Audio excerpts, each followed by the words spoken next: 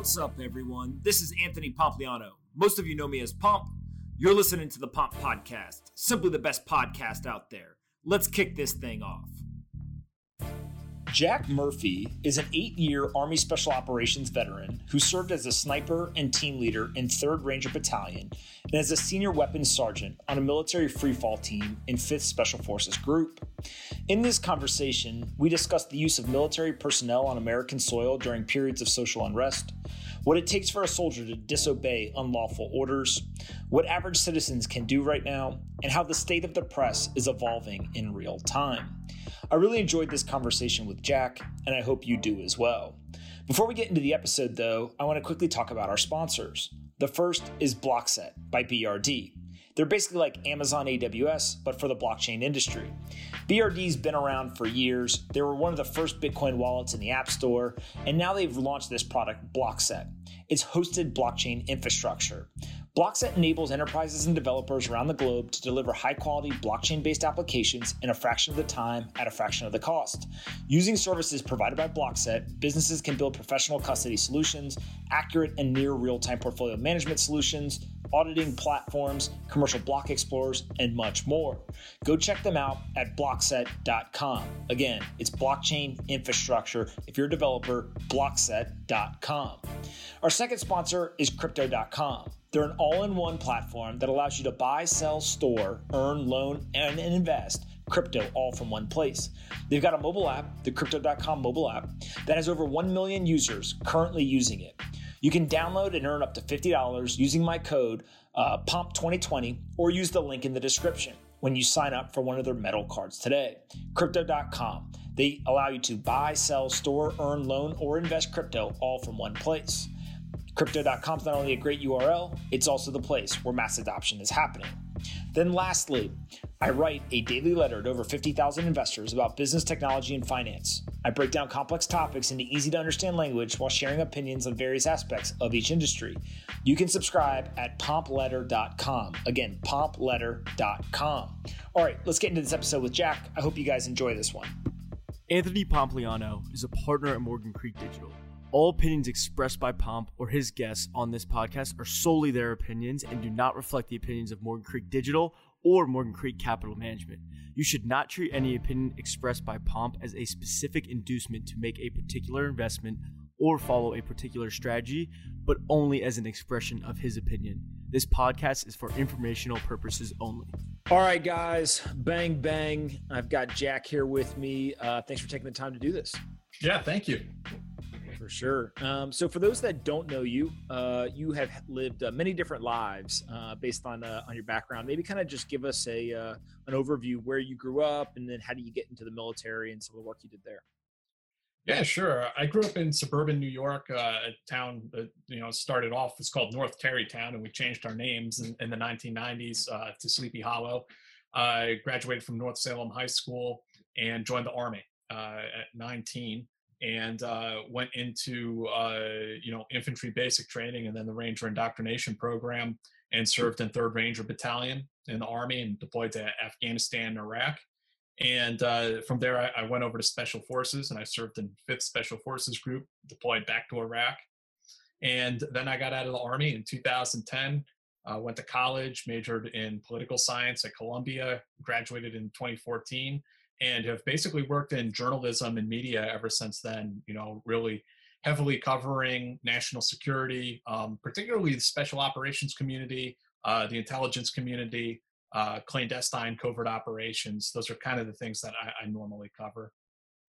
Got it. And so when you're in the Ranger Battalion and you're getting deployed, maybe talk a little bit just about the work you guys are doing there and then how that differed from once you'd gone through all the Special Forces training and you went back. Like what was the difference in terms of the types of missions and the work you guys were doing?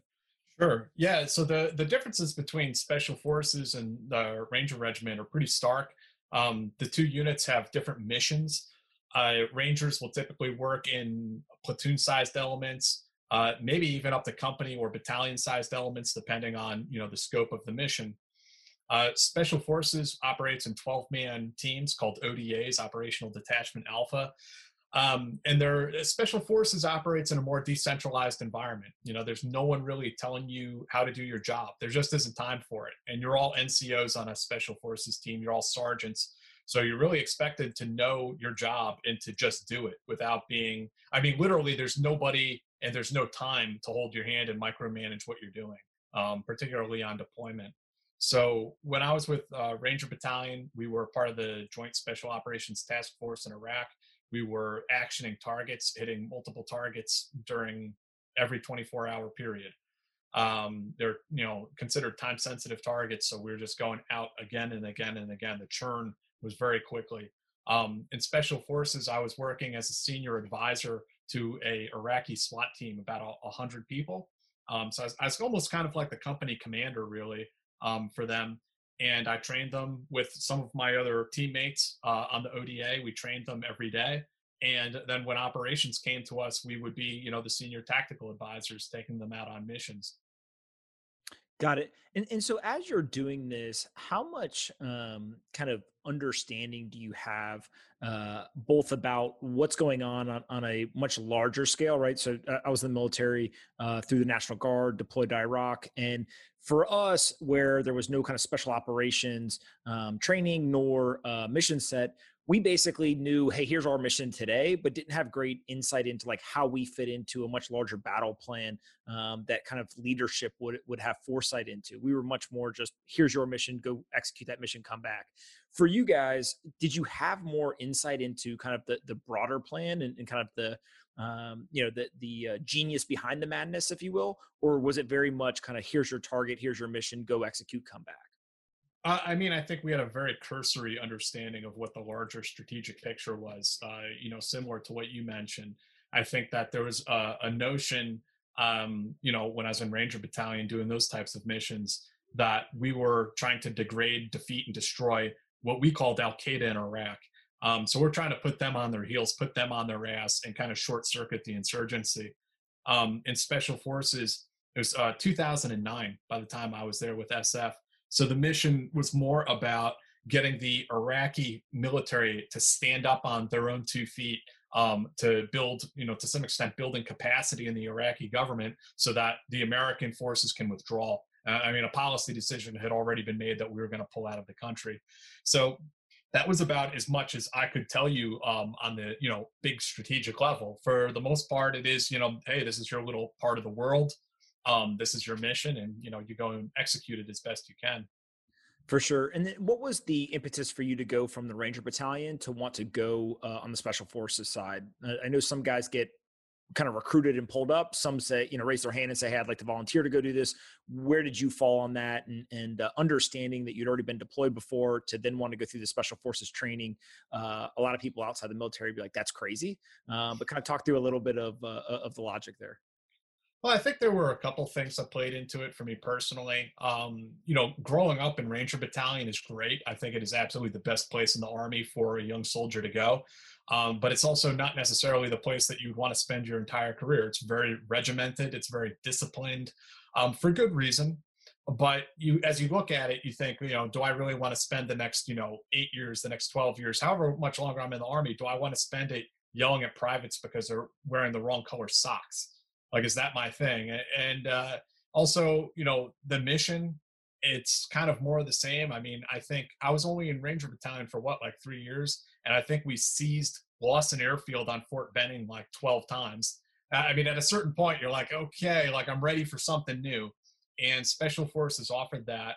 And I also had met a lot of SF guys at other places during my Army career, like when I went to Ranger School. Shooting in the all Army competition, things like that. I crossed paths with Special Forces NCOs and got to pick their brains a little bit about their job and what they do. So it was, I'm happy with it and what I did. I mean, I thought it was a good choice for me. Yeah, and then talk a little bit about the Special Forces training. I always tell people if they want to understand it really in depthly, to go read the book "Masters in Chaos." Seems to be one of the better written books on the topic. But just kind of, what was your experience like going through that while the United States is at war, in 2 different countries? Yeah, it is interesting, and that all of your NCOs, all of your instructors are combat veterans. they're all coming out of theater, and now they're trying to get you ready, get the next generation of guys ready to go into it. It was interesting. I went through Special Forces assessment and selection in winter of 2005.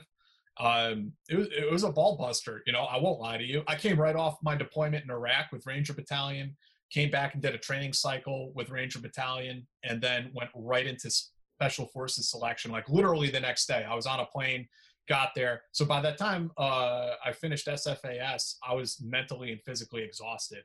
Like I won't BS you about that. Like I was just done by the end of it. But I got selected, and then you start the Special Forces qualification course. That includes small unit tactics training. You go to the survival, escape, resistance, and evasion course. You get your language training. In my case, it was Arabic. You go to your MOS, your military occupational job training for Special Forces. In my case, I was a weapons sergeant. So that was a pretty cool course. And then the cumulative exercise at the end of it is called Robin Sage, and it puts you into a simulated unconventional warfare scenario.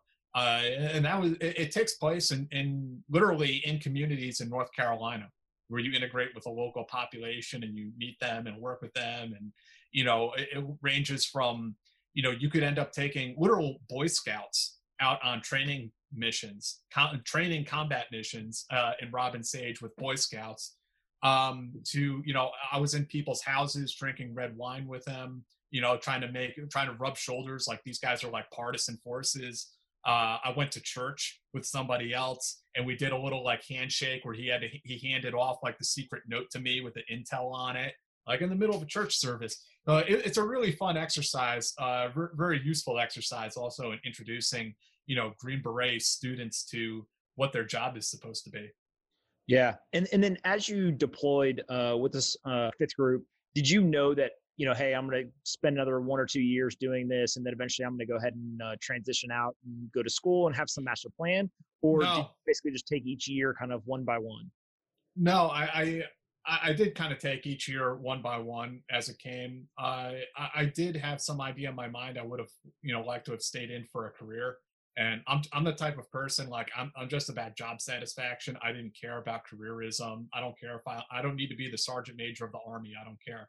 If I got to be the senior 18 Bravo on an ODA for 12 years and then, finish the last couple of years as like the Intel NCO on the team, that would have been fine for me. But I just saw just the mind-crushing, soul-crushing bureaucracy of the Army and what was going on in that unit. And it just gets to the point where it's like, man, why am I here? Like, why am I doing this? If all of the initiative has already been taken out of your hands, if all of the decisions have been made, that you don't have any ability to plan things or to make things better in the unit, because, your higher headquarters, this is in garrison, that your higher headquarters is engaging in that hand holding and that micromanaging. It's like, what am I doing here? Like someone told me at one point, in the unit, he was like, if you treat a boy like a man, he has to man up. But if you treat a man like a boy, he's going to default to that. So that was kind of my experience there, and what led to me, ultimately leaving the Army in 2010. Yeah, that's a great quote. That couldn't be more true in terms of how you treat people. It's basically how they end up acting. When you were on deployment with Special Forces teams, any like memorable moments outside of kind of the combat and the things that people really focus on? I think a lot of people don't understand kind of the camaraderie and the like non-mission type environment, and how that's just very different than what they probably expect. It's funny you asked that, because just yesterday my daughter was asking me something about like medical issues or like, she's asking if I go to the doctor, do I have to get a shot? And I was like, oh, let me tell you about when we learned, our medic taught us how to give shots in the Army on our Special Forces team. And like one by one, we'd each take turns putting on the rubber gloves, and your buddy would drop trowel and you'd grab a big handful of his ass in one fist and then take the shot, the vaccination needle. And our medic's like, yeah, you just throw it like a dart, like you're playing darts. You throw it into a dartboard, go right into an ass cheek, give them the shot and pull it out and put it in the sharps container. So that's probably not something that people do on their normal everyday job, grabbing their buddy's ass and sticking a needle in it. But, hey, it's the Army. The reason why I'm laughing is because a lot of these things are they're life-saving measures, right? You know, all the different training organizations and kind of courses they put you through. But when you're in the military, there's definitely a different view of it, and it's almost like you got to joke around doing it because it's so ridiculous. Oh yeah. But you do understand that long term, like, hey, it's probably good that they're training us on all this stuff. Yeah, no, absolutely, absolutely. And the medics, we have the best trained medics in the world without question. And they're very good about kind of spreading that knowledge around and teaching you as much as they possibly can, because on the battlefield there aren't enough medics to go around. There never are. So each soldier has to be a first responder, has to be have combat lifesaver skills. So they really do a lot of cross training with you. For sure. And so when you decided to go ahead and leave the military, what was the plan? Did you know, hey, I'm going to go to school, or kind of how did you end up at Columbia? Oh, geez. I mean, yeah, I did not have a real solid plan. I did plan on going to college. I started looking at colleges. Was actually looking at trying to use my GI Bill to go to school in London. That was kind of my plan. But the problem with that, as great as the post 9/11 GI Bill is, one limitation it has is that if you go to school overseas, the BAH they pay you, the housing allowance, is based on a U.S. national housing average. So you'd be getting paid like $500 living in London. Like, that's just not going to work. So went to school in the United States. I started off, did my first year in Mercy in Dobbs Ferry, and then I transferred to Columbia in Manhattan. And initially I was a business major, international business major. Then when I transferred, I think I was a history major, and then tossed that aside, and I ended up going to political science. For sure. And so as you've kind of gone from, a teenager to a ranger, special forces, to then having a college degree from Columbia, through all of that, like, what was kind of the North Star for you, right? I'm always interested in this idea of most people I talk to, they actually don't have one, right? It's kind of, they're figuring it out as they go. And then eventually they like find something and they go all in on it. You've spent the last, call it 6 years or so, around media and journalism and kind of all of this international relations, political science, special forces stuff. And it seems like you kind of found that thing now. But did you have that before you graduated? Did you have interest in media, or is that just something that kind of naturally you progressed into? It's something that I naturally progressed into. It wasn't a plan or anything like that. It was just a series of things that sort of happened, and then finding what I enjoyed doing. And if you think about it, I've kind of kept a foot in the same thing all along. I mean, I wanted to be in the Army since I was a little kid. I joined the Army and I did that. And then since leaving, I've covered the military, and I've been to Syria a couple times as a journalist. I've been to Iraq a couple times as a journalist. I've been to South Korea. I've been to the Philippines working in that capacity. And I cover these issues, journalistically all the time. So I've kind of always kept a hand in it. And I mean, if there's any North Star, I think it's just my own curiosity and wanting to know how things work, to find the secrets. What are the secrets that our government is keeping behind the curtain, and trying to uncover those and discover those things. And beyond that, reporting what's true and what's accurate, and cutting through that, because I think there's just this very fascinating place where there is, what is true, and there's what you're allowed to say. And those things can be two different things at the same time. And when that situation occurs, I think it's very interesting. And I think that's a fun place to work as a journalist. For sure. And so when you go back to, I'll call them combat zones, not all of them are actually designated that way, but places like Syria, Iraq, and just kind of have higher levels of danger. How is it different as a journalist versus when you're carrying a gun, special forces or a ranger? Like there's different mission set that you're there to do, or job to do, but you also have different equipment. Like one's a camera, one's a gun. Yeah. How did you kind of think through that or level set that mentally? Well, it's a hell of a lot more dangerous for starters. Like I was saying before, that we have the best trained medics in the world when you're in special forces or rangers. Well, when you're a journalist, you don't have a medic standing by, to help you if you get shot. You don't have airstrikes on call if you need them. You're not armed. you just do not, you don't have the logistics. And it's very invigorating, almost intoxicating in some ways, that you get to find your own missions and find your own stories, and you negotiate safe passage through closed international borders. And you're doing these things that the army would never ever have let me do. I was able to go places and talk to people and do things that the army would freak out over. So you have this freedom and this self-initiative, that's this like self-reliance on yourself, that you have to make all these things happen because nobody's going to do it for you. As a as a freelancer, as an independent journalist, nobody's looking over your shoulder. No one's telling you to go left, go right. It's all on you.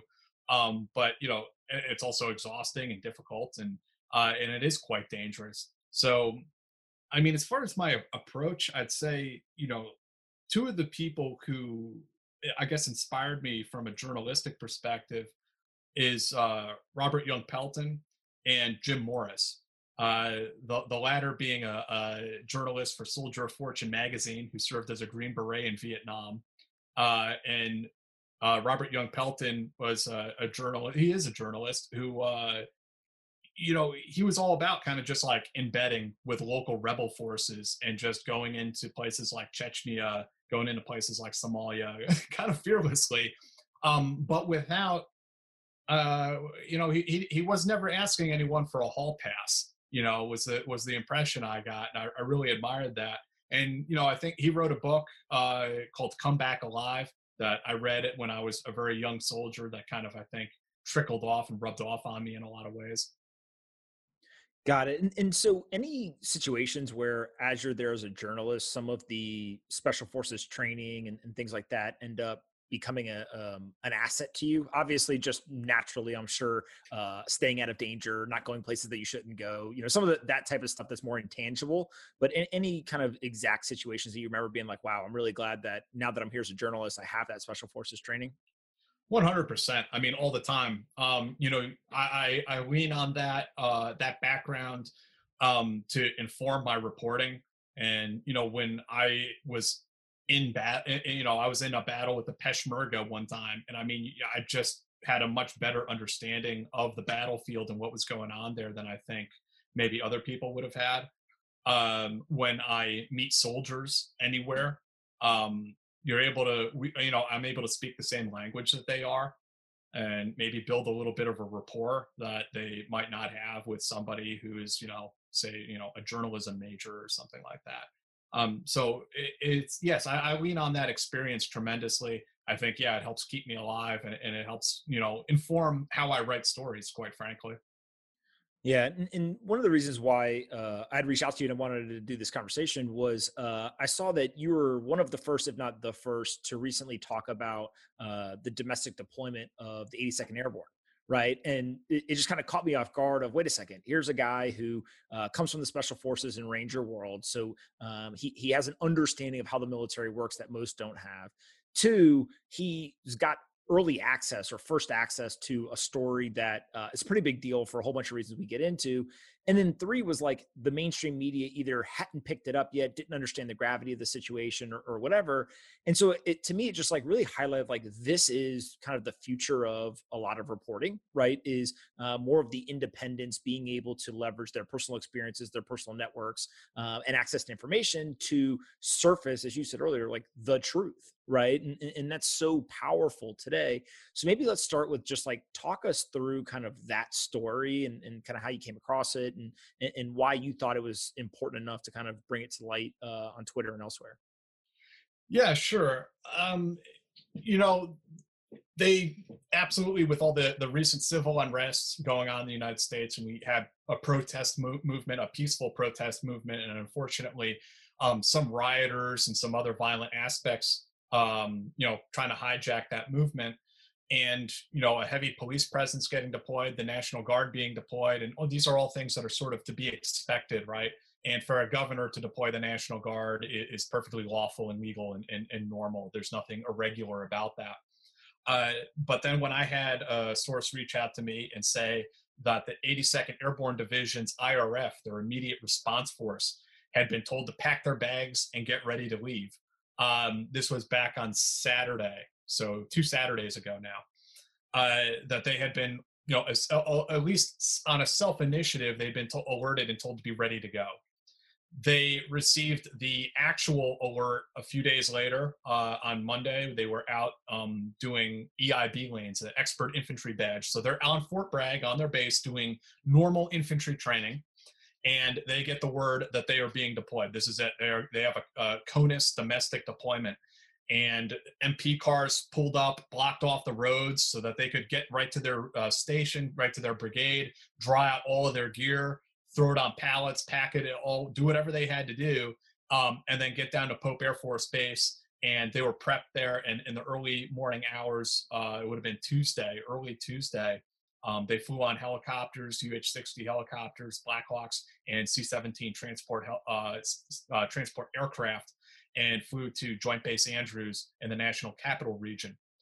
So as I first learned about this when the initial alert happened on Saturday, I reported it. Then when they actually deployed that early Tuesday morning, I reported on that. And it was kind of shocking that, the rest of the press did not pick up on this story until way later. And I could speculate on why that is. But at the end of the day, you had what is now a very irregular deployment happening. You have active duty paratroopers being deployed ostensibly, for riot control measures on U.S. soil. Now, the 82nd Airborne has been deployed in this sort of capacity in the past, back in like the 1970s. Maybe there was one in the 1980s. But it's sending paratroopers after, protesters or rioters in American cities. It's not something that happens every day. In order to do it, President Trump probably would have had to evoke the 1807 Insurrection Act, which is essentially a loophole to posse comitatus that says in times where there is rebellion and insurrection, where people are having their constitutional rights violated, but the states cannot or will not protect those people's rights, then the federal government can deploy active duty soldiers to try to mitigate that. So in a lot of ways, we walked right up to the brink last week. We walked right up to that line, up to that precipice. The United States military has amazing support from the American public, and like poll after poll, like America loves the military. They love the troops. But the day that we have active duty soldiers in the streets, God forbid, killing people because an altercation erupts between protesters or rioters. And you just imagine the Wikipedia page on that one in 2030 saying, General Milley presided over the 82nd Airborne Division's deployment to Washington, D.C. during the 2020 riots, where they opened fire on peaceful civil rights demonstrators. Like, it would have said something like that. And thank God that didn't happen. But we came really close to it this last week. Yeah, and I think part of my understanding of this, right, is there's kind of multiple stages of importance. So one is just, like you described, the deployment of active duty military. A lot of people don't realize the National Guard is not active duty military. It's very much run by the state governors. And so it has kind of a different kind of objective and a different organizational structure. Yes, they have a uniform that looks pretty similar. Yes, they've got guns, like all that kind of stuff, but it is different. To your point, just being deployed is a big step, but two is that deployment has a connotation that comes with it of much more kind of serious clampdown, right, from the federal government.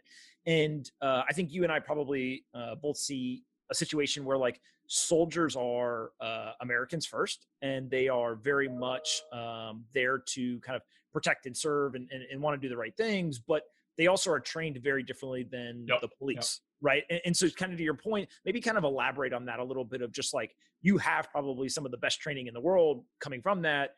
It's very different than a 6 week to 6 month kind of police training program. Like, how do you think about that difference?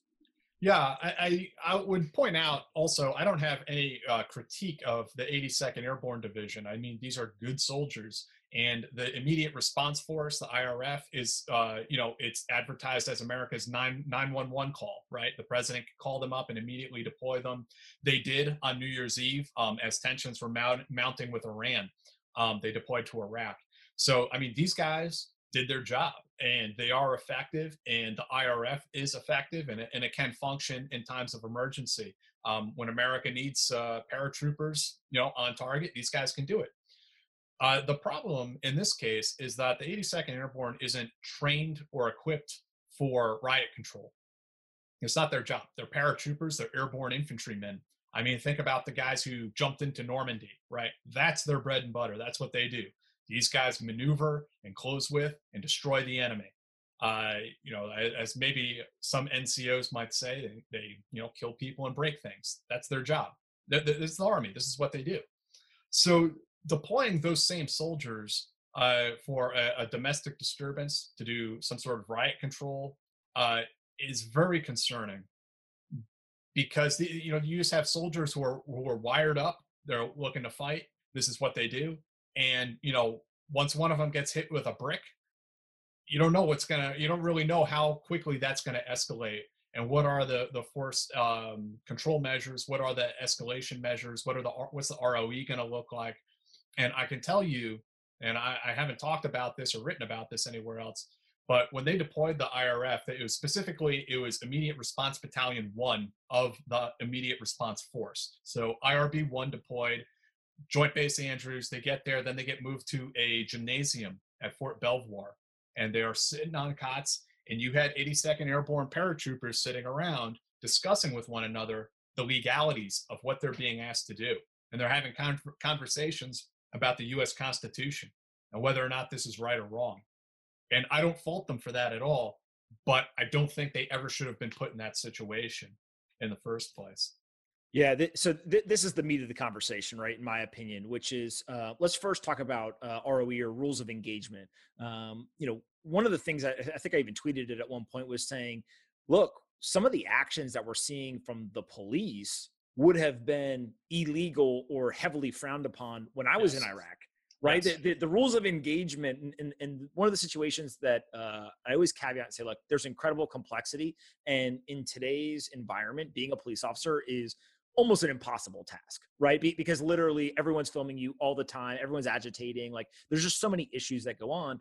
But I think it was in Louisville, the cops were shot at. So you can imagine you're a police officer, somebody shoots at you. And the way that I've heard the story and kind of what I've read is they basically turned and they shot back. It just happened to be with a group of protesters there. Somebody gets shot and killed. Now, was that the guy who shot them? Was it somebody else? There's a bunch of kind of unknowns. And so it's less about that specific instance as much as if you or I were in Iraq or Afghanistan and we turned and shot back. Yeah, well, if we turned and shot into a group of unarmed people and ended up killing somebody, there's a lot of questions going on. And, in today's day and age, there's actually probably a lot of pressure because there's just a different rules of engagement there, right? Yeah, I mean, there's a whole host of different incidents we could go over and bring up where, we've seen on video police, shooting people in the back as they're trying to run away. And it's like, oh my God, if I did that in Iraq, I'd be court-martialed. You're not allowed to do that. Well, this is crazy. And I'm not a law enforcement expert, but I think we have created quite a quagmire in this country. We have these longstanding issues regarding police brutality, but it's not just about policing. It's about the entire legal structure and how it functions in the court system. Things that, should have been fixed a long time ago. And, these institutions, whether it's the police or the military, I think there's a tendency to try to hold everything together with duct tape and, 550 cord rather than, bring forth real policy measures, real legislation, and really, fix the problem. Yeah. And so it leads then to this question of there's a structure legally that exists, right? You and I, as much as we would want to change or improve or whatever, it's just that's the environment that we're currently in. That's the legal structure that exists. And so when soldiers get told to deploy domestically, like the 82nd Airborne did, you described a situation where they're literally sitting there talking about the constitutional rights and kind of what's legal, what's not legal. a lot of people would just say, hey, look, maybe we don't want our soldiers focused on that. And they should just always, be put in situations where they know what they're being asked to do is legal. But, good on them, I guess, for kind of critically thinking about it. How do you think about lawful orders, unlawful orders, and where, if at all, we ever see soldiers who basically say, look, I'm not going to do that, right? I'm actually going to put my gun down because I don't agree with the orders that we're receiving. Like any kind of insight around that? Well, I'm quite thankful that I was never asked to do anything unlawful or illegal during my time in uniform. However, I think when it comes to this issue, I mean, the conversation comes out of the Nuremberg trials, of course, and is it okay to say, hey, I was just following orders? And the conclusion was that no, that's not. That's not a lawful protection. You can't put civilians in a ditch and machine gun them and say I was just following orders. That's not okay. So I think it's really important for our soldiers to be informed and educated about the laws of land warfare, the Geneva Convention, and UCMJ. And we submit ourselves to these institutions, the military in this case, but it's not okay to just plug into the matrix and disconnect and give yourself give yourself permission to do whatever your peers are doing. Maybe it's not even in order, it's just like, hey, everyone else is doing it, I'm going to do it also. It's not okay to defer like that and just turn off your brain. We are thinking human beings, and when soldiers are asked to do something unlawful and illegal, it's their duty to refuse. And I'm thankful that those 82nd soldiers were thinking about these things. Again, I wish that they had never been placed in that position to begin with, and that's a political matter. But I think that it's absolutely important that our troops think about these subjects.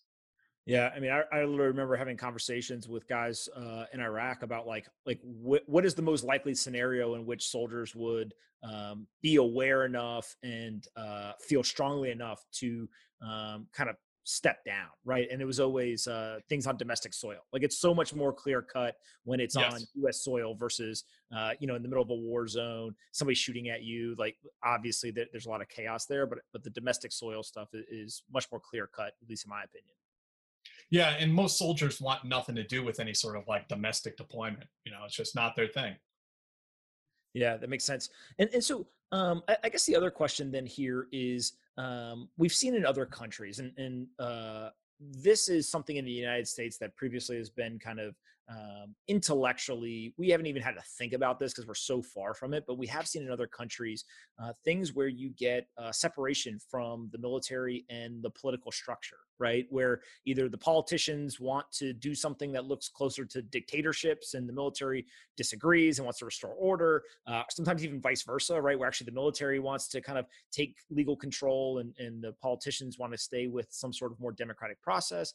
Like, how does that play out in today's society? And is that something that you think kind of soldiers are even aware of the historical precedents that's been set in other countries and some of the importance there? I mean, I don't know how aware the average soldier is of some of those things. Like I was having a conversation with with a former French Foreign Legionnaire about the Algeria campaign and how they were going to launch a coup in Paris because they weren't happy with what was going on. That was back in the late 50s. But anyway, I mean, I think this last week we did see some of those things coming to the forefront in some very interesting ways. You saw General Milley, the chairman of the Joint Chiefs, wrote a memo reminding soldiers about their obligation to the U.S. Constitution, which was very peculiar, to say the least. And then you had that phone call where the Secretary of Defense, Mark Esper, was telling the governors that they need to get in there and dominate the battle space. And it was so upsetting to so many people to hear the Secretary of Defense talk about American cities like that. And I agree with the criticisms, but I think at the same time, we have to look at that comment in context now, based on what we know. President Trump was threatening to deploy active duty soldiers into American cities. And Mark Esper was trying to convince the states to call up more National Guard and quell those riots so that the active duty military was not called up. So, I mean, a very poor choice of words that he was using, but I don't know for a fact, I think I know what he was trying to do there, that he was trying to prevent the actual military from being deployed. So, I do think you're seeing some very interesting things happening with both the civilian leadership and both active and retired generals. In some ways, you could argue trying to sabotage the White House's policy. Yeah, I mean, look, I was having a conversation with a friend recently, and we started going through it. And it was after General Mattis's letter, right? And we Mhm. started to look through. If you go all the way back to, I think it was a Navy commander who, around the coronavirus stuff, basically kind of broke command. It seems like, and ended up being reprimanded for it, and ultimately stripped of control of the ship. If you look at the situation with kind of, was it tear gas, was it not tear gas, to go take a photo in front of the church? If you look at the letter from the Joint Chiefs or General Mattis, you start to get into this weird world where like Yeah. the military operates in a very structured, kind of top-down, leadership-driven environment. I think the general population knows that, but like doesn't understand it as well if you've never served in the military. And for those that understand the importance of some of these things, like these were pretty big inflection points, in my opinion, of like people stepping out of what is normal Yeah. behavior in order to either voice an opinion. I mean, literally to write a memo is a pretty big deal, be based on who it came from, what it said, who it was written to. Like those things just seem abnormal Yes. compared to what we've seen over the last 20 years, even while we're a country that's engaged in multiple wars. Yeah. Yeah. Absolutely. I think you're right. And I would argue that what you're seeing is the individual leaders trying to rush in and fill a leadership void and perhaps even a morality void that exists. And as you point out, soldiers follow orders. They exist in this rigid hierarchy, this chain of command. And you tell them, this is why America loves the military. Look, you tell the Marines, go take that hill, go take that city. They do it. Like, not a lot of BS. They just go and do it. Unlike many other branches of our government that can't get anything done, you send in the 82nd Airborne or the Marines, they'll get it done. But when you have a confused state, when you're getting conflicting orders, and what we saw this last week with the 82nd is a perfect example. It's a case study that'll make a great thesis paper, or someone's PhD dissertation. Who's in charge? What's going on? Where are orders coming from? How are they being received? And when soldiers are in that kind of confused state, they're going to start freelancing and they're going to start figuring out what the mission is for themselves because they have to. I'll give you another interesting example of what happened in the last week. When these guys got down to Fort Belvoir, they drew ammunition for their weapons, both lethal and non-lethal. They were supposed to go out with non-lethals had they been called out. An informal decision was made that each soldier would carry a magazine of 5.56 in their back pocket with 10 rounds, 10 live rounds in the magazine in their back pocket. Why? Because you're receiving obtuse orders that don't make any sense. And as a squad leader or a platoon sergeant, you will never leave your soldiers out there hanging without any means to defend themselves. You'll never do that because it's morally and ethically wrong, right? Because that's your job as a leader, is to take care of those boys. Now, I do not agree with these sorts of deployments. I don't think that it should have happened in the first place. But when you have soldiers in a very confused environment and it's not clear what's expected of them, they're going to start coming up with their own mission. Yeah, and this is actually one of the things that kind of blends into, I think, a lot of the police critiques as well, which is we have to remember that the United States has been engaged in war in Iraq and Afghanistan for almost 20 years now, right? And we have trained a lot of people to be soldiers to go fight a war. This is, the training that you receive has some overlap when we're at peacetime or at wartime. But when we're at wartime, as you described, kind of the special forces training, these were people who had just come from combat who are here to train you to make sure you survive and thrive in the environment that they just came from. And so what ends up happening is, in my opinion, you almost get soldiers who they're used to going out on missions, right? Or they're being prepped for missions in a combat zone. The idea of going anywhere without live rounds is so foreign to them, right? That they say, hey, well, what is the 1% chance that something really, really negative could happen here on the streets of America? We better be prepared. right? And that's where you get something like, okay, let's bring some live rounds in our magazine. Same thing happens on the police forces, I think, where we started to see this militarization of the police. And a buddy of mine who's a cop said, look, I went to Iraq. I'm on the police force now. He goes, I have an MRAP. He's like, literally, our police force has a mine-resistant vehicle that, like, we can stand out of a gun turret. There's no gun up there, but literally there is a gun turret that I can stand out of. He goes, you tell me how many people can kind of switch context like that, even though they're still carrying a gun, and now it's a protect and serve mission versus more of a kind of an offensive, combat-oriented mission. Yeah, and it gets even more convoluted than that, because we train soldiers for war, but then we've deployed them to counterinsurgency missions in Syria, Iraq, and Afghanistan, where their role is like somewhere between being a soldier and a police officer. But you're absolutely right that, we trained these guys, their experiences they've had in the Middle East dealing with insurgents and terrorists, and then they're suddenly having to flip the switch and act in a completely different frame of mind, in a completely different context, when their entire frame of reference is war. And now you're asking them to become riot control cops. It's just another reason why that's such a dangerous situation to be in. And some people have not, I actually took some criticism from South Korean leftists for saying this, but there's the Gwangju uprising in the 1980s in South Korea. It was a horrible what happened there. But the point I was trying to make was that the South Korean government deployed the military and South Korean special forces to deal with the student protesters. And one of my sources told me that the special forces soldiers were told that these people are North Korean communist infiltrators. You cannot tell special forces soldiers something like that and then send them in to put down student protesters. It's just a disaster. And look, without kind of getting into the political ideology and all the nuance, because frankly, no one's going to be able to solve that problem, is that kind of like there are some parallels or commonalities with what we just saw, right? If you went to 10 people on the street and said, was it Antifa, not Antifa? Was it peaceful protesters? Was it rioters and looters? Right? Like all of this terminology that gets kind of thrown around in the political sphere doesn't really matter because it's just words at that point. When it gets actually implemented on the ground, though, the difference between, hey, we're going to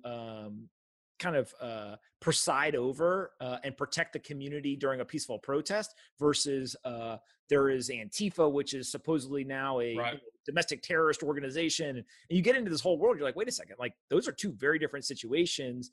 And it's all based on how you verbally describe what the environment you're going into, right? Yeah, absolutely. And I think that you can go into it and have it feeling like, hey, these are Americans. We need to treat them with dignity and respect. But then your squad leader gets hit in the face with a brick and like it's game on. There's an incident, again, mostly forgotten to history. In 1994, there were these prisons down in Panama where there were Cuban exiles that had a big uprising there. And the U.S. military played a role in putting them down. There was a platoon of American military police. And somebody decided that the gravel in these camps, the gravel would be like fist-sized rocks. And these guys were MPs armed with like batons and riot shields. And they were like modern day Spartans, like forming a phalanx. And they got hammered. So then that night, the MPs went in with some guys from 2nd Ranger Battalion and delivered an unholy ass whooping on those prisoners with like axe handles and baseball bats. And again, I mean, it's just another example of why you don't use these types of soldiers for this type of mission. It just doesn't work. Yeah, it's pretty crazy. Well, what's your thoughts on what the average citizen can do? That's probably the number one question that I've got from people as they kind of see all of this unfold.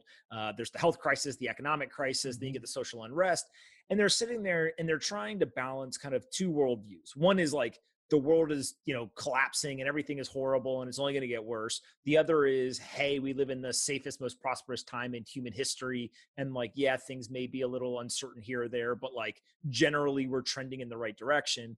How do you kind of balance those two scenarios? And then like, if you're the average citizen who doesn't have the military training and things like that, like what's your kind of advice to them, I guess? Yeah, this is an age of uncertainty and irrationality, and that paradox absolutely exists. And I think solving it is kind of like the conundrum of like the modern Western world. Like where do we fit in? Where do we exist? What is our identity? And I don't know that I can solve that for anyone. What I would just offer is this: is that, pick one or two things that you can speak to from your experience, from your knowledge. If you're a nurse, you can speak to healthcare. If you're a firefighter or a police officer, you can speak to being a first responder. Or you can pick a few things and really study them in depth, and then push for meaningful change in those one or two things. I think that because of social media and the 24-hour news cycle, our attention is pulled in a million different directions. Um, in my case, I know the military, and I know this sort of stuff, and I have the context. So I write works of journalism that hopefully enlightens people or illuminates them to certain things that are happening. And I would encourage others to look at it that way. Think about what you know, and then what you can do, and focus on one or two things rather than spreading yourself too thin. In this time we're in right now, I think this is a great time to push for programmatic policy reforms. One of the big problems we have in modern day America is we have protest movements. It could be Occupy Wall Street. It could be the current movement, if you want to call it BLM or you want to call it something else. But there's a lot of anger and frustration in regards to police brutality. And, it has to coalesce around policy reforms. Otherwise, it just becomes this sort of outpouring of emotion that doesn't go anywhere. So that would be, if I got to, play king for a day, that would be my suggestion to people. Yeah, it's one of these things, and I forget who I saw it online. It might actually even been you. Somebody just said, look, asking for justice sounds great. It's really hard to measure success against that, right? Right, because justice means something different to everybody. They're called glittering generalities: peace, justice, truth. Everybody wants those. Everybody. But you ask them, hey, how do you feel about those guys over there? Or how do you feel about those, BLM protesters? And the amount of venom that comes out of their mouth, is not really so associated with the peace and love that they were saying 2 seconds ago.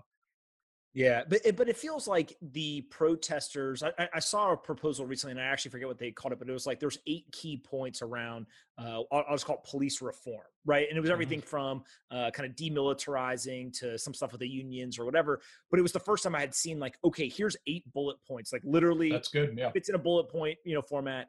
And maybe you can't get them to kind of negotiate all 8 of them, right? You can't get the police to agree to certain things, whatever. But like, at least you got a starting point now. Right. And if you can get half of it, it's good.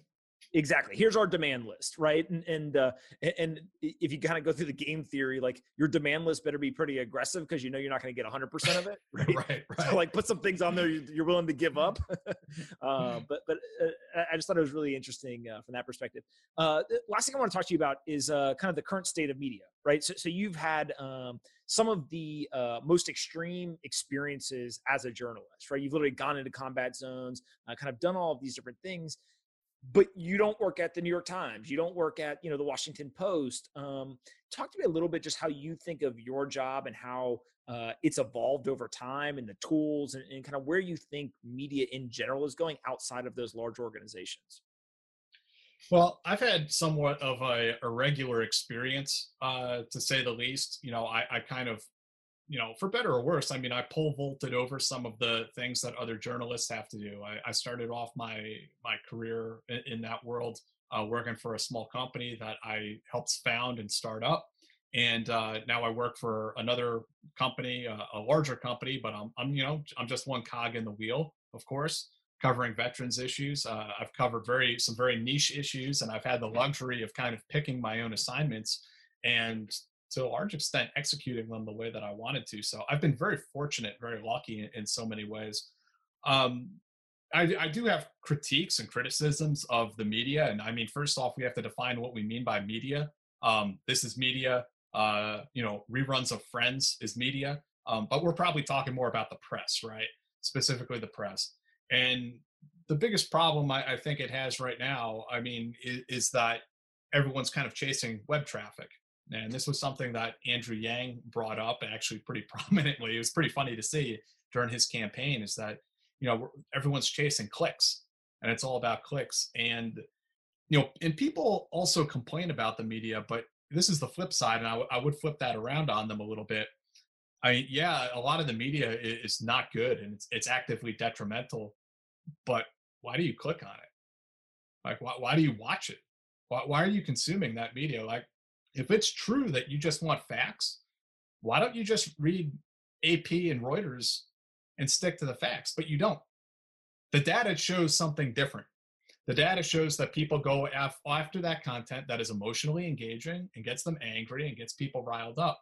So there's a certain amount of individual responsibility. On the other hand, is that as consumers of media, readers of the news, consumers of news media, we have an obligation to ourselves and our family and our friends to, sort the garbage out and focus on, good reporting. So I tell people that, and they get mad at me when I say that, because it kind of interrupts, the idea that, America would be like a Norman Rockwell painting if not for the media. But there are problems. The press has problems. They, the what I was referencing before, that they're chasing click-through traffic is one of the bigger problems. The 24-hour news cycle is one of the bigger problems. The constant churn of content, that everyone has to get it out there, and you have to get it first, and you have to be writing every day. And when you write every day, you're really not an expert on anything, because you're just spread too thin. So there's a lot of problems. I don't know how we come out of it. I mean, honestly, I don't know if the boomers out there, they're already lost. Like, they have not been able to adapt to this media environment at all. My generation is struggling. I think maybe it's going to be a younger generation that's kind of going to inoculate themselves to it. Like, I think they're going to grow up with a more natural filter of like, yeah, that's nonsense, and just like they're going to be the ones who are not going to click on it, because they're going to grow up with a different frame of reference and kind of sorting out the garbage. But that's also something we could probably teach media literacy in our schools, and how to verify, like, is this story true? Is it false? Should I pay attention to this? Should I not pay attention to this? I can't tell you how many times a day I have people, trying to get me like, hey, why don't you cover this story? Why don't you cover that story? And it's like, hey, this is like a no-name alternative news website. There's no byline on it. And this is the most important thing you learn in college. Check the source citations. Where are they? If they're not there, why is that? Just as very basic media literacy, those are things we should teach the teenagers in high schools around the country, and that would do wonders for us, just nationally. Yeah, the one that gets me is because I agree with you that like the media literacy is much easier to implement when it comes to if you see like a website article, right? For all the things that you just announced. But the one that blows my mind, and I don't know what the solution is, right? So it kind of sucks that like you understand the problem but don't have any proposal for a solution, is the social media content, right? And the thing that I saw recently that just absolutely caught me off guard was, I'm sure you saw this picture of the White House with the lights turned off. Mm-hmm. Right. And there was a bunch of people sharing this photo, and they're saying, hey, when the protesters showed up for demands, the president was turned off the lights and went in the bunker. Right. Or, whatever it was. And like, it fit perfectly into the narrative. Right. And so I saw that probably for 3 days and thought that was an actual picture. And then after 3 days of seeing it, I saw somebody posted an article and was like, hey, that picture's fake. Right. Not fake in terms of it's a manipulated photo. It's just from a different period of time. Yeah. And I was sitting there like, wow, for somebody who like, I actually think about this stuff pretty regularly, whatever, I didn't even think twice about like whatever, because literally there was a media article that said, hey, the lights went out, he went in the bunker, whatever. And you just naturally make the... Remember the pictures of the Mexican immigrants in the detention facility that were spread around social media, and it turned out it was from the Obama administration? Another great example, right? And so like you kind of get into this world of even the people who think about it all day still get tricked, mess right? It up, yeah. And it's just, we're human. And so you almost got to understand, hey, we're not going to solve it 100%, but how do we move it forward in a major leap so that we can actually start to get people good information so they can make good decisions and really stamp out some of the divisiveness. But again, to your point, the reason why the media creates a lot of that content is because it works. Right. It's doing exactly what they want. And the media, I mean, the press also provides a certain amount of fact checking. There is some self correction. So like 3 days later, the other side of the story comes out, and you saw in the mainstream media like, no, actually that's false. Um, okay, like you said, people are human. They make mistakes. I've made mistakes. It happens. But it can be incredibly dangerous. I mean, imagine a mistake that, could incite a riot, that could incite an attack, that could incite an act of war. Um, it's incredibly dangerous and incredibly scary to think about. And like you, I don't necessarily know what the answer is. Maybe that's one of those things that like AI will solve for us as time goes on, because the fact checking will happen so quickly that it'll be exposed. But yeah, I mean, as long as there are human beings involved in, writing and producing news, there are going to be mistakes in it, from time to time. My favorite example that I saw of kind of the way that a situation can be written at from two different perspectives is there was I want to say Slate, but don't hold me to the exact publication, but I think it was Slate. They wrote an article saying police erupt in violence over the weekend was the title of the article. And basically they were saying, look, everyone's writing, saying the looters and the protesters and the violence and kind of that was a narrative. And they basically flipped around and said, well, hold on a second here. Like, here's a bunch of videos of the police, like swinging a baton at an unarmed guy. Right. And the point was kind of made just by using that headline. And what you start to get into is like, look, we need critical thinking and individual responsibility because ultimately, like, you're responsible for the information you consume and also how you then process that information. Right. Right. And that's the crux of the problem, is that there's more information available to every single human being on the planet than ever before in history. But we have not yet developed, on an individual personal level, the ability to process and analyze all of that information.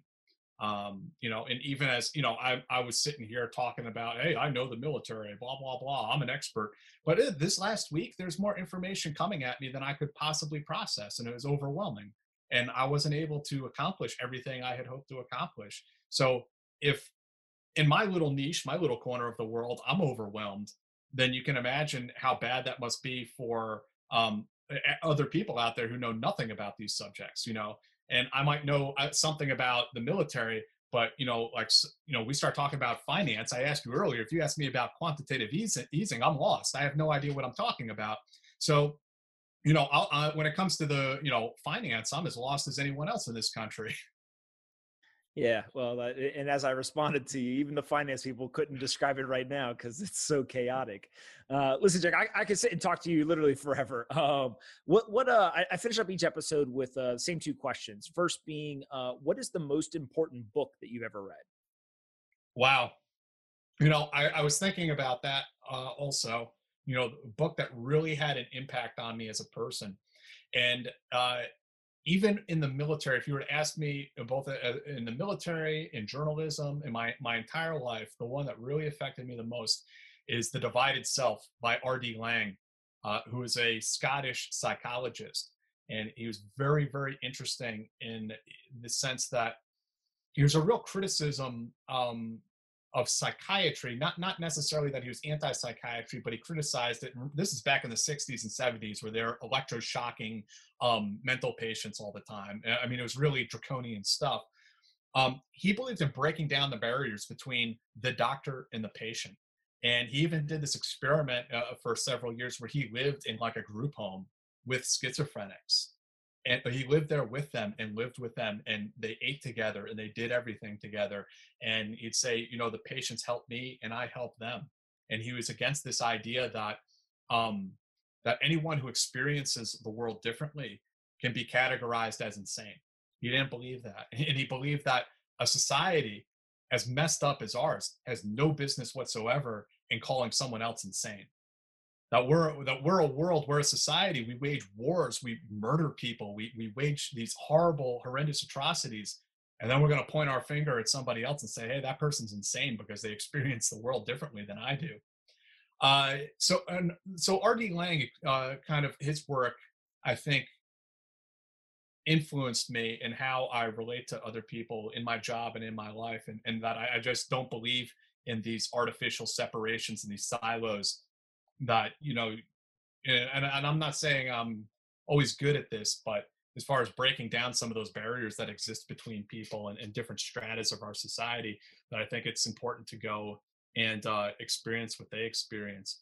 There's a really famous story about R.D. Laing, and it appears in the movie they recently made about him, where there's a mental institution. There's this teenage girl, and she hadn't talked in years. She just sat there in the cell, in this padded cell, rocking back and forth.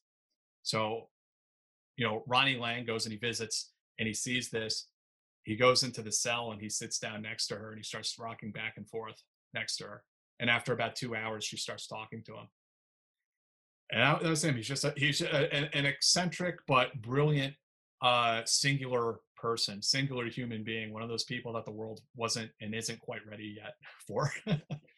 I mean, that's an incredible perspective of the world, right? It reminds me actually of Kanye West says, show me a genius who's not crazy. And it's kind of this play on words of like, you're crazy if you're not successful, but if you're successful, oh yeah, then you're the genius, right? And it sounds like this guy really, really understood some of those nuances. Yeah, the Leonardo da Vinci's, the Nikola Teslas of the world. The world just isn't ready for them. Yeah, it's pretty crazy. All right, so from a hard-hitting question to a much more fun one, aliens, believer or non-believer? I think they're probably out there somewhere. I think ET is out there. I don't think that we have any contact with them. I don't think that, all the hoopla about UFOs, I don't think they're from outer space or anything like that. But yeah, I think they're out there somewhere on some world for us to discover one day. What is the logic behind believing that they're out there? I agree with you, but what's kind of, how do you get to that? Well, I think there's just so many worlds, so many galaxies, so many planets that by chance, there is going to be one that is, close enough to a sun, but not so far away that life can begin developing there. And, it seems like we're finding some evidence of that. The real conundrum there is because of the great time spans involved. Will civilization evolve on two separate planets in the universe simultaneously that they're able to discover each other, rather than like one going extinct? So these civilizations exist at different times. We might explore space and find entire planets that are irradiated because they wiped themselves out with nuclear wars or something. So that's another interesting question.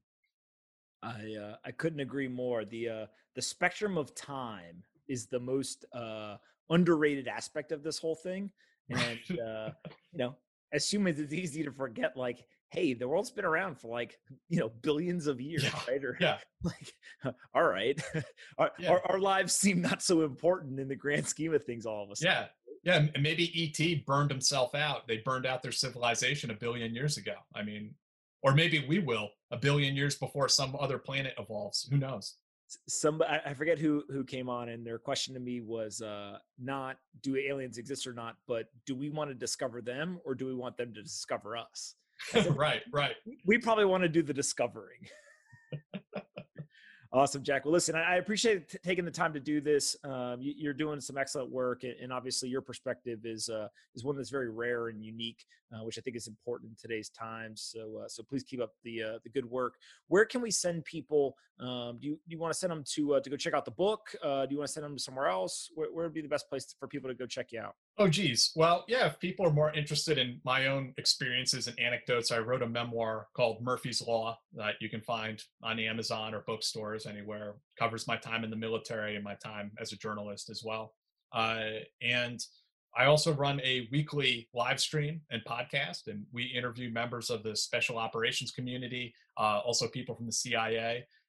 We do it live. We take viewer questions, talk all about their own experiences. So, it's not just about me. If you really want to find out more about me, you can go check out the book. But, we really enjoy, me and my co-host, Dave Park, really enjoy bringing on these veterans and these, retired members of the intelligence community and hearing about their experiences, all the way back to the Vietnam War. You just had, I think I saw somebody who came out of special operations and then became a CIA kind of field officer, right? Yeah. My friend Jeff Butler, he was a Navy SEAL officer, and then he became a CIA ops officer and was deployed to Afghanistan. So yeah, he's a really interesting guy. it's a pretty crazy life to live, but it's full of some good times and good stories. So people should definitely go check it out. We'll link to it in the description. All right. Thank you. I appreciate it, Anthony. All right. Sounds good, Jack. We'll do this again soon. Yeah, sounds great.